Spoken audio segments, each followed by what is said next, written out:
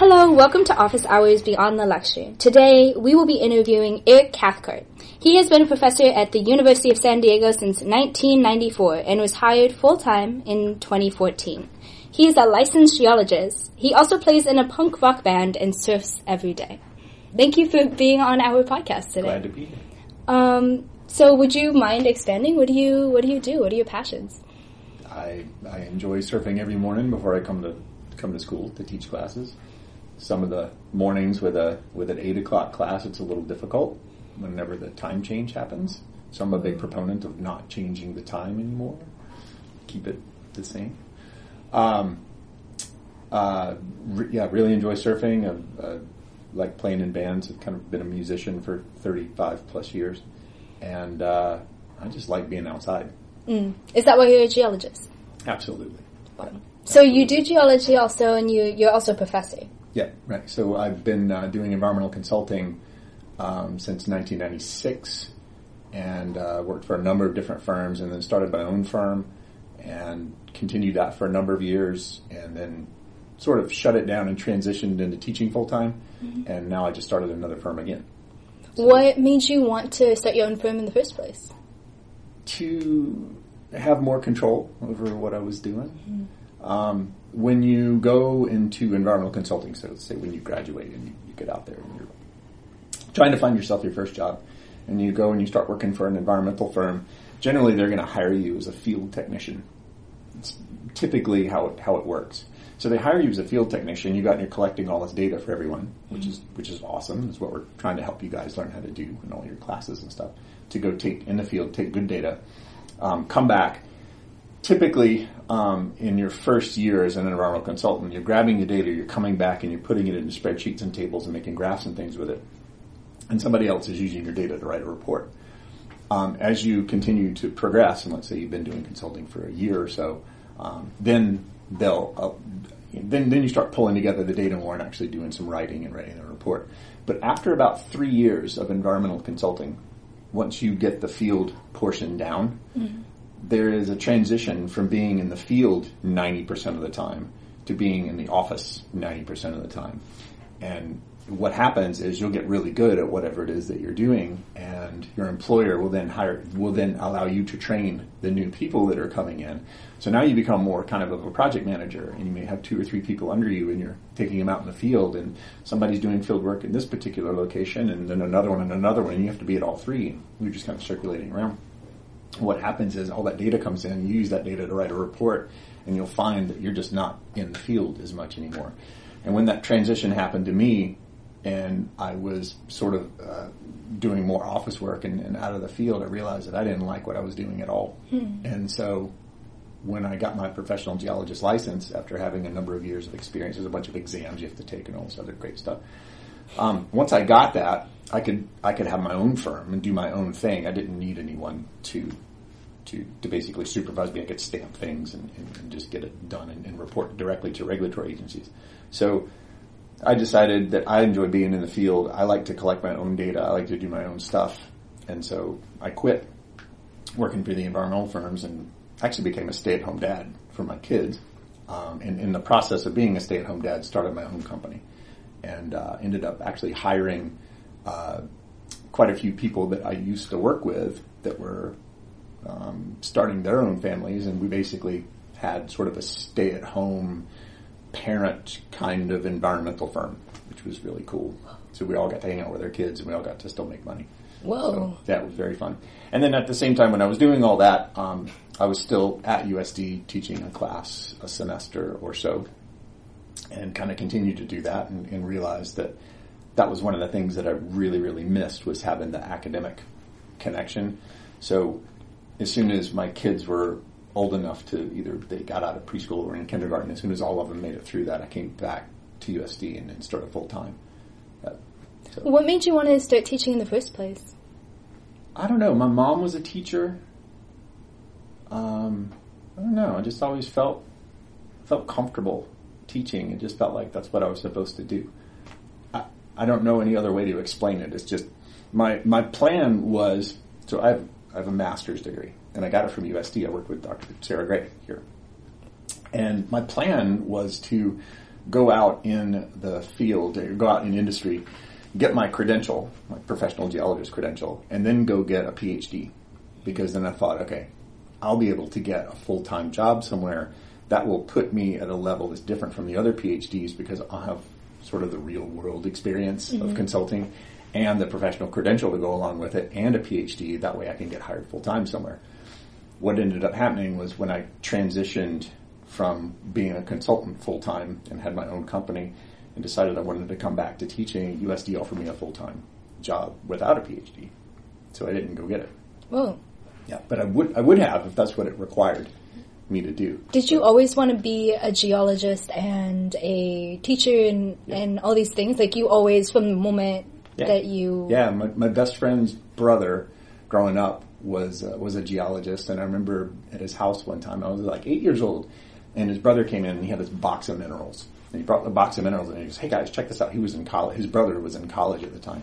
And he brought this in, and he said, I'm studying geology. I'm going to be a geologist. And I looked at one look at the minerals, and I went, yeah, me too. Whoa. So would you say that that's what inspired you to go into geology? Oh, yeah. Yeah, absolutely. Just that one interaction, that one. That's all I needed. And as soon as I got to college, the first class I signed up for was a geology class.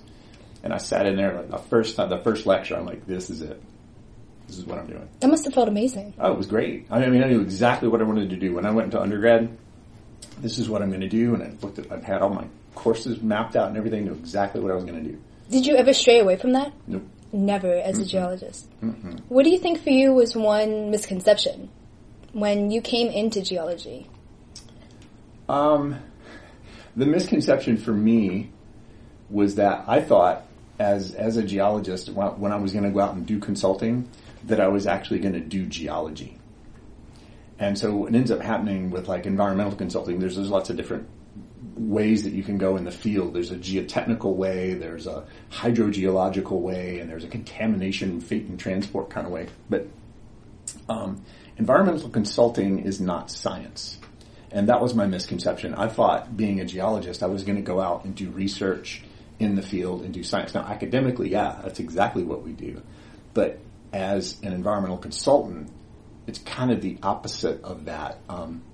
Let's say I'm a consultant for you. You don't want to pay someone to do a science experiment on your property, right? And your stuff. They want to know just what are the facts. What's the level of contamination here? How long is it going to take until it's cleaned up? They want it. Bam, bam, bam, bam, bam. They want that. A plus B equals C. Very precise. They don't want to hear about any kind of bias in geology or any kind of anything wrong with the data. They just want to know, here's what I have to do and here's how you do it. And I had always thought that being a geologist and being a professional geologist was about the science and being out there and being in the field and doing it. And it's not. If you're a consultant, it's a business.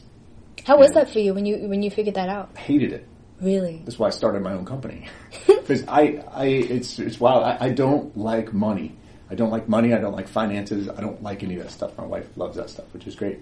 But I can't stand it. I don't like doing timesheets. I don't do any of that stuff. So I started my own company. I'm like, no timesheets. I'm not doing timesheets. And but it's a business, and that's one of the things I like to tell all of the students who are graduating from here is that if you don't go into academics, and even if you do go into academics, it's still a business. But that's the mindset that you need to have, is that you're actually going out there and you're helping somebody make money. You're making money yourself, but your job, whatever job that you get, is to make that company or that entity money. That's what you get hired for. So they might need a specific skill set, but the bottom line is they're hiring you so that they can make more money and be more productive.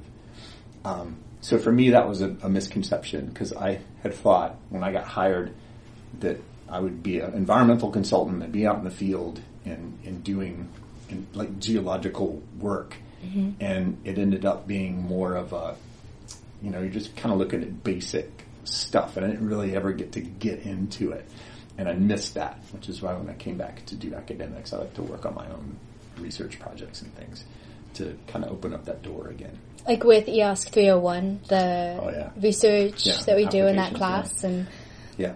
Yeah, very fun to go out in Mission Bay and to do all that sampling, and I'm really, really enjoying now because for years I'm just a geologist and all about geology, and now it's been very, very fun teaching these courses with other professors, team-taught courses. I love these courses that are team-taught because you get the perspective from two different professors or maybe even three different professors at the same time. And to go out in the field and do this interdisciplinary work is fantastic. I really like doing it, and I think it helps all the students with your degree that you're getting from here, which is an interdisciplinary degree. I mean, my degree was only in geology. I didn't have to have a biology class at all. Everything I did was geology and physics and chemistry, and that was it. Mm-hmm. And so I kind of had blinders on for a while that everything was all about rocks and geology, and all that stupid vegetation was in the way of my rocks. I couldn't see it. But I now have an appreciation for the relationships, between all these. And I think it's extremely important to look at all these different relationships. And you're seeing that now in the consulting world. Like when you get hired, they very rarely now have a position open for a geologist or even for a biologist. Sometimes you'll see it, but usually it's more of, they want an environmental scientist. They want somebody who can sample water and can go count birds and butterflies and can look at endangered species and can still log sediment and can do all of the interdisciplinary stuff that we're trying to expose you guys to that you're going to have out in industry. And I think it's interesting that for most of the classes that we offer here at USD, we've structured them and we've structured the majors in a way that actually fits with what's going on in the industry, right? So we're giving you that GIS experience, which is fantastic, and that alone, just having GIS classes can get you hired. Even just basic knowledge of GIS can get you a job, because it's huge right now in the environmental world. But that whole interdisciplinary aspect of things is I think crucial to be successful today. And I didn't have that. Mine was all geology, but luckily coming back in here and being exposed to it kind of been able to open you up. Yeah. What was the last project that you worked on? What was your research question? So I've got a lot of different projects going on. I guess most of my personal stuff is dealing with hazardous materials and things that can hurt you, basically. So most recently it's been a lot with metals. So I have a project going on looking at metals contamination in the area. But the biggest one that we're working on is one that's an arsenic mine that's over near Black Mountain Open Space, so near Forest Ranch area, just to the north of us here at USD off the 56.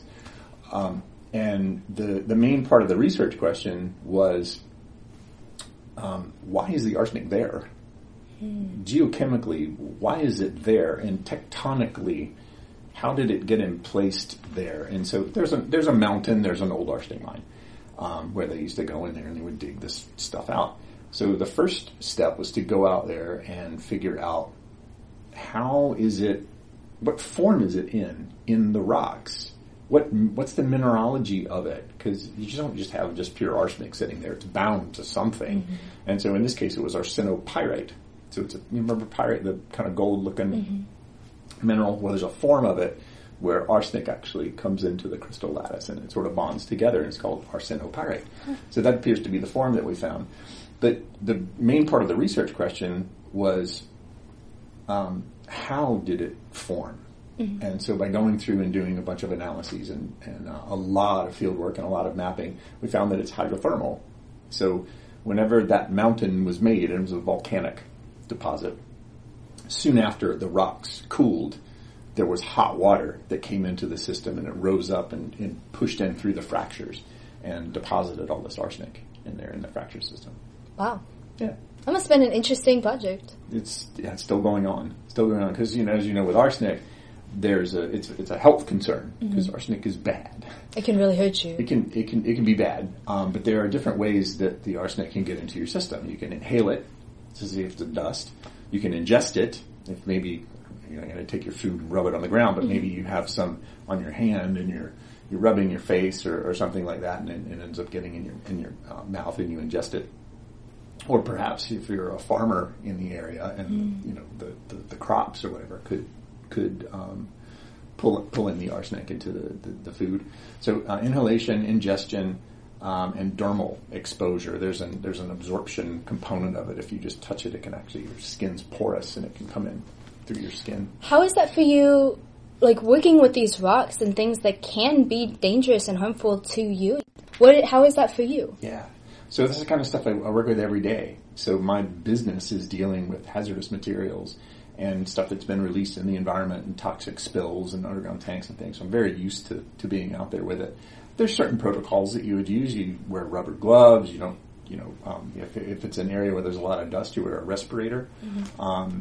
So there are some safety protocols that you do. And for every one of these projects that I work on that there is a risk associated with it by either ingestion or inhalation or dermal contact, we have something called a health and safety plan where we're going through, we look at all of the different exposure pathways and ways to mitigate that in the field. So yeah, I could show you pictures of us in the field and we're up next to the mines and we all have respirators on or gloves on and that kind of stuff. So we've been around it enough and we research everything very well to make sure that we're safe when we're there. And of course, when you bring the samples back to the lab to analyze them, you still have to be safe there. So if we're going to take that rock and cut it with a rock saw, then we're sure we'll use water associated with it to keep the dust down.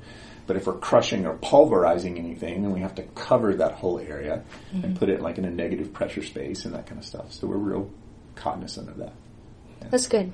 Let's go into the next question. What does science mean to you? You do these research questions, you do this consulting, and what does it mean to you? What does science mean to me? Yeah. Science is a puzzle. Science is, you get to come up with any sort of research question that you want to, and you get to go out and find the pieces of the puzzle. So I always have fun with science. As a geologist in this idea of research questions, most geologists will tell you that we don't really know what our research question is until we actually have grabbed the data. So, I'll know that I want to go look at the Santiago Peak volcanics. So I go out there and I look around and study them and start hitting them with my rock hammer and grab some samples and look at things that look weird and do some mapping and pull everything together. And then, you kind of look at the mapping or you look at the data that you collected and there's something curious about it. And you get to take that piece of the puzzle and then make more puzzle pieces and put it together and try to make it fit. And that's what science means to me. It's a puzzle that you get to go out and collect all of this data, and it could be water data, it could be air data, it could be noise data. There's all kinds of, science is wide open. But to me, everything is a puzzle. And then when you get to do a report or you report on the puzzle, you publish about what you found, it's describing what each of those puzzle pieces are and how they relate to one another. Yeah, and how they kind of click together. Maybe. Or sometimes they don't. Or maybe they don't. Maybe they don't, which means you're missing another piece of the puzzle, right? So you have to go out and get some more data to try to make that puzzle piece. And it's fascinating. Yeah. And geology in particular is a relatively young science. So, you go back in the 1970s is when we were first talking about plate tectonics. Everything is all about plate tectonics. Whoa. Yeah, so our classes that we teach from talking about plate motion and plate tectonics and stuff, go back in 1970 and that was not what we were saying. I wasn't teaching in 1970, but all the books and stuff, they don't have anything about plate tectonics. Oh. That's the cool thing about science too, is it is constantly changing. Changing. New stuff, new technology, new findings. Yeah. I think that's why I love it. It's never the same. Every time you go out there and you try something, it's going to be a little bit different. Yep. What was the biggest moment for you as a professional in your field? I was working one time down in downtown San Diego. So a lot of my jobs as a consultant, they deal with contaminated properties. I have clients that will buy a property that's contaminated because they can buy it cheaper that way, right? So if it was a pristine property with an ocean view, kind of thing, they could build stuff on it, then it would be very, very, very expensive. But if it's contaminated, then they can get it cheaper. So one time we were working downtown and we were digging in this pit, and we were down. It was probably a square. It was probably a city block worth of surface area, and we dug down about 30, 35 feet. And over in one corner of the property, I was there next to the excavator, and it was digging down, and it was digging through this sediment, and it was all pretty mundane, and everything was fine. And I kind of turned around to talk to someone else, and then I heard the backhoe make a big noise, like bang, like it ran into something. Which was weird because all of the stuff we were digging up was all sediment. We were in the San Diego Formation. It all looked like beach sand. Mm-hmm. So they're digging, and all of a sudden, bam! And so I went over to the backhoe operator and told him to pull the bucket up. And I pulled the bucket up, and there was something stuck in the edge of the bucket. And when I pulled the piece off the edge of the bucket, it was a molar from a Columbian mammoth. Yeah. And so we backed everything up and excavated kind of around it. And when you're digging in San Diego, you are required to have a paleontologist on site. Mm-hmm. You actually have to have an archaeologist for the upper 3 feet. And as you go below that 3 feet, then it switches over to a paleontologist. Well, the paleontologist was away on a smoke break. She wasn't there. And so we flagged her down. And she came over, and I held the tooth out. She got very, very excited. And so we backed everything up. Of course, we were all very excited. Like, all the scientists were super excited about it because I knew what that meant, that we just found a Columbian mammoth. And the tusks and all the stuff, which we'll get into in a second. But the owner of the property and the developer were not happy at all, because what this meant was they couldn't work over there on that side now. They had to go work on the other side of the property, and it threw their schedule off. But we went in there, and within about 4 days, we had gotten everything excavated. We ended up finding about 80% of the skull, 2 of these really big, long tusks that were 14 to 18 feet long. Whoa. Really, really neat stuff. And after we excavated that, directly underneath that, there was a ground sloth. And underneath that, there was a Californian gray whale. And then right underneath that, this is amazing, right underneath that was a layer of the Bishop Ash, which is part of the Long Valley caldera when it erupted. Whoa. The last sequence. So we actually have an index there for how old these creatures were. The mammoth is now inside the building. It's down at the Thomas Jefferson School of Law that's downtown, and they actually took the skeleton, they took the head out, and it's on display, like when you walk in the... Whoa. Yeah. And I think they even changed their logo on there. It's a mammoth. It's a mammoth now? Yeah. Whoa, that really must have been crazy. Yeah, it was very cool. Whoa. Yeah, that was cool. And, 90% of the time when you're digging down there, you just find dirt. Sand. So that was pretty neat. I mean, I've been working down there for 10 or 15 years, and we never found little shark's teeth and little bones and stuff like that. Never anything really large or cool. That was neat. Yeah. Wow. And was that in the beginning of your career at the... No, this was back in 2008 or 9. It wasn't too long ago. Yeah. What were some of the biggest challenges in your field? Probably transitioning from trying to be a scientist to being a business person. That was a big challenge. That, like I was saying before, as doing environmental consulting, whether it's biological or permitting or whatever, you start out initially in the field, and then you transition from sort of being the scientist to being the project manager person. It's kind of the business aspect of things. That was really challenging for me because I didn't have any background in business at all. I never had a business class, which, by the way, you should take a business class. But I've been able to successfully run a company for 20 years. I don't know how, because I don't know what I'm doing when it becomes, when we're talking about business stuff. But that was a huge, huge challenge, because that really wasn't what my training was in. It was more science stuff, and then I had to do business things. That was a very big challenge. What else? Another very, very big challenge for me was life in general, just having kids, going through that transition of being a student to getting married to having a family, and now having that work-life balance of being able to do what you want to do and spend time with your kids.